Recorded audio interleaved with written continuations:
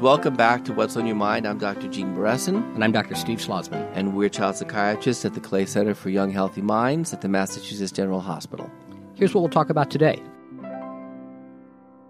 Today we're going to be talking about the use of antidepressant medications and how they've been prescribed. And what brings this to our attention is that recently Harvard did a study looking over the last 10 years of prescriptions of antidepressant medications for adolescents and young adults, published in the British Medical Journal, and showed that there was about a 30% decrease in prescriptions and an increase by about the same amount in suicides and suicide rates. Steve, why don't you tell us a little bit about the background of this study and what brought it about? So it's a really interesting study. We should point out that this is a study that has, like many studies, lots of ways to explain the findings, but it's a very large sample size, which gives the study a lot more credibility.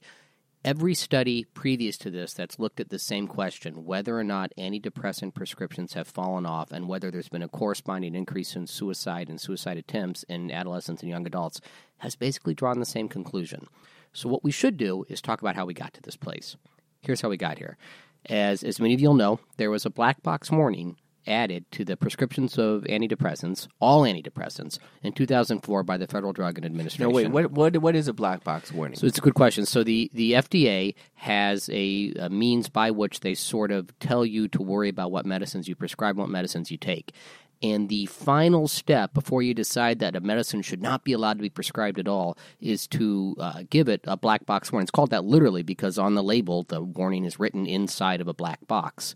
To give you some examples, the quinolone antibiotics like ciprofloxacin has a black box associated with it because it was noted by the FDA that people who are on long-term doses of medicines like Cipro end up rupturing large tendons like their Achilles tendons. So it received a black box warning. Doesn't mean you shouldn't use it, but it means both patient and doctor should exercise special caution when prescribing it. So what happened in 2003 and 4 to lead the Food and Drug Administration to generate this black box warning? This is the confusing part of the study. So we know what happened historically. What we don't know or don't still feel we have a good understanding of is why they took the action of a black box. Here's what happened. The United Kingdom's equivalent of the FDA, their monitoring organizations, looked at paroxetine, and they thought they saw a signal. That means a blip in the data. Paroxetine is Paxil, which is an antidepressant. Right, correct, and it's the SSRI antidepressants. Okay. They thought that there was a signal there, a blip in the data that showed an increase in the rate of suicide attempts, not deaths, but attempts, among teenagers especially who were taking paroxetine. Was it attempts or was it just suicidal thinking and behavior or what? It's not clear. The study says both. It's very hard to go retrospectively and look at different actions and discern, as we've talked about, whether or not these were suicide attempts or not, somebody driving too fast, for example. Okay. But it was enough to make them worry. Well, it was actually, interestingly, it went up from about 2% to 4%.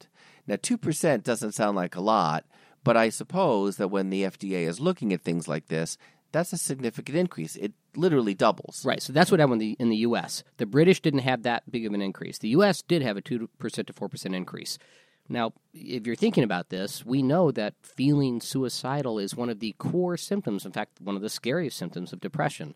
So it was a little strange to say that the medicine that you use to treat the condition actually makes worse the very condition that you're trying to treat. There's not a lot of black boxes that work that way where you warn about the disease for which you're using it. Nevertheless, the FDA, after a lot of consideration, went forward with this warning and put a black box on all antidepressants, not just SSRIs. It particularly was attributed to adolescents, and they said use great caution when prescribing antidepressants for fear that it will make adolescents especially and young adults become increasingly suicidal. Okay, so now what happened, since 2003 and 4? So here's where it looks like things backfired. So all the studies, Gene, that you mentioned in the beginning, and all the studies that we've seen since then, including this huge study that was in the British Medical Journal. Well, and that actually, you said a large sample. What Steve meant by that, what you meant by that, was about 7 million people. Huge, Right. Huge numbers. What we found so far is that the rate of prescribing antidepressants for everybody across the board, but especially for adolescents and for young adults, precipitously declined. By about 30%. Huge amount. A third less. And this happened, by the way, primarily in primary care offices because that's primarily where depression is seen. It's not seen in a psychiatrist's office. It's seen in primary care. Okay.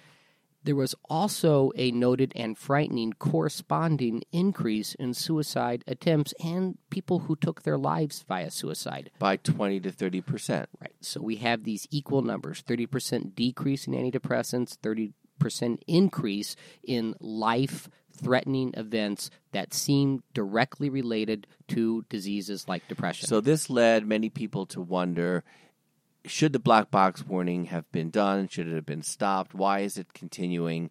And it's basically endangering the lives of our young people. This is the question. This is something that Gene, you and I talked about when the black box warning came out. Working in the outpatient department here at Mass General, we noticed suddenly that we were seeing all these kids with depression that we hadn't been asked to see before because the primary care doctors were increasingly uncomfortable for understandable reasons. And we also noticed that many parents of young adults and teenagers were not willing to actually take medications, and they wanted other treatments. And I might point out there are good treatments for depression besides antidepressants, cognitive behavior therapy, and various other therapies.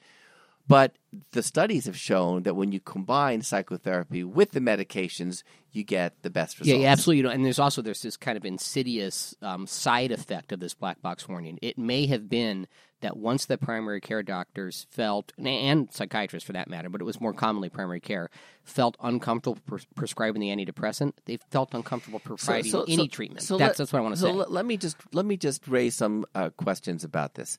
It seems a little crazy to me in some sense. Doctors prescribe medications like prednisone, a steroid. They prescribe antibiotics. They prescribe anti-cholesterol agents, all of which have incredibly important and profound effects. And if we didn't prescribe them, people would die. But they have side effects that in many ways are far more serious than antidepressants. And all medications, the antidepressants and these others that I've just mentioned, do require close monitoring. So why aren't we putting black box warnings on the more commonly prescribed medications? Like prednisone? Yeah. Or Lipitor, which I take. These are medicines that have very significant side effects, including side effects that can lead to death. They don't have black box warnings. Now, plenty of these medicines do, as we discussed. Yeah. The question that bugs me, that really gets under my skin, is here we have data showing that the intent of the black box warning backfired. You ended up with more deaths or more attempted deaths than was anticipated when they applied the black box. So the intentions might have been good, but it backfired. One other thing that was probably not intended, but may be behind this, in my view, and this is clearly my own opinion, but the opinion of many, is that this is really stigma. Yeah, no, this is prejudice. I think, look, we may not have all of the data we want in order to say this is what antidepressants do on the developing brain. We're pretty sure they're pretty darn safe on the developing brain, but we're still waiting to find out. We have tons of data about the ongoing and insidious effects of prejudice against psychiatry and psychiatric disorders. And most importantly, psychiatric patients. Right. And so the psychiatric patients and the people that treat them and the disorders themselves are all highly stigmatized, and frankly, they're stigmatized within medical schools. The amount of teaching about taking care of psychiatric disorders is extremely limited. So, for example, in pediatrics, in primary care, there's virtually no education that's substantial around treating psychiatric disorders, and yet they're on the front lines all over the country. Yeah, so this is what the primary care doctors tell us. This is not meant to be a vendetta against primary care medicine. What they tell us when we have the opportunity to work with them, which is always fun, it's always cooperative and great, they say, look, we're not trained for this. We're being asked to do something that we don't know how to do, and also our practice isn't and they set don't up know for how it. to follow suicidal patients, which are very scary to follow because they don't have the time, they don't have the training, and they would much prefer people like us who do it all the time to follow these young adults and teenagers. But there are not enough psychiatrists out there in many areas of the country to actually do the follow-up. There's not even enough in Boston. I mean, we can trip over psychiatrists. There's not enough here. So it brings us back to this kind of drum beat that we've been doing for a long time. Prejudice exists. This is not news to anybody. It's getting better. That's really good. It's nowhere near better enough to deal with the ongoing problems that our patients face. This is our challenge. And what's so bizarre about this is that psychiatric disorders are among the most common disorders in medicine. 1 in 4, 24% chance that any one of listeners out there will actually develop a psychiatric disorder during the course of their life.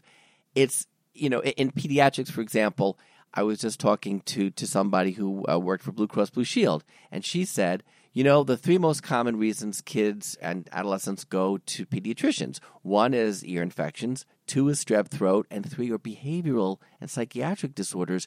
Really common, very, very, very prevalent, and yet people don't know about it, and it's highly stigmatized. So I'm going to go a tiny bit out on a limb here because it is really not up to me to tell the FDA what to do, but I can tell you my opinion of what the FDA did. I think it was a mistake. Go ahead. I think we have data to show that it was a mistake. It's not as if I'm just saying this out of the blue. They have withdrawn black box warnings before in other medicines. I think they would be doing a great service to the 40% of patients who come up and show up in primary care offices with psychiatric syndromes to make the primary care doctors feel more comfortable prescribing this by removing that black box. And at the same time, it's up to people like you and me and also to the entire medical establishment to be better educated and better accepted. Right. We should be teaching them how to prescribe, how to follow the patients, and, to do the right thing. It will save lives. Yeah. Yeah. I mean, this is one of those moments where it's not often you have a policy decision that allows you to be fairly confident that you will save lives by definition. Yes. This is one of those moments.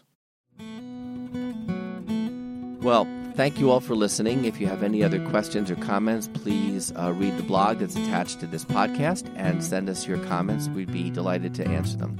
I'm Gene Barresi. And I'm Steve Schlossman.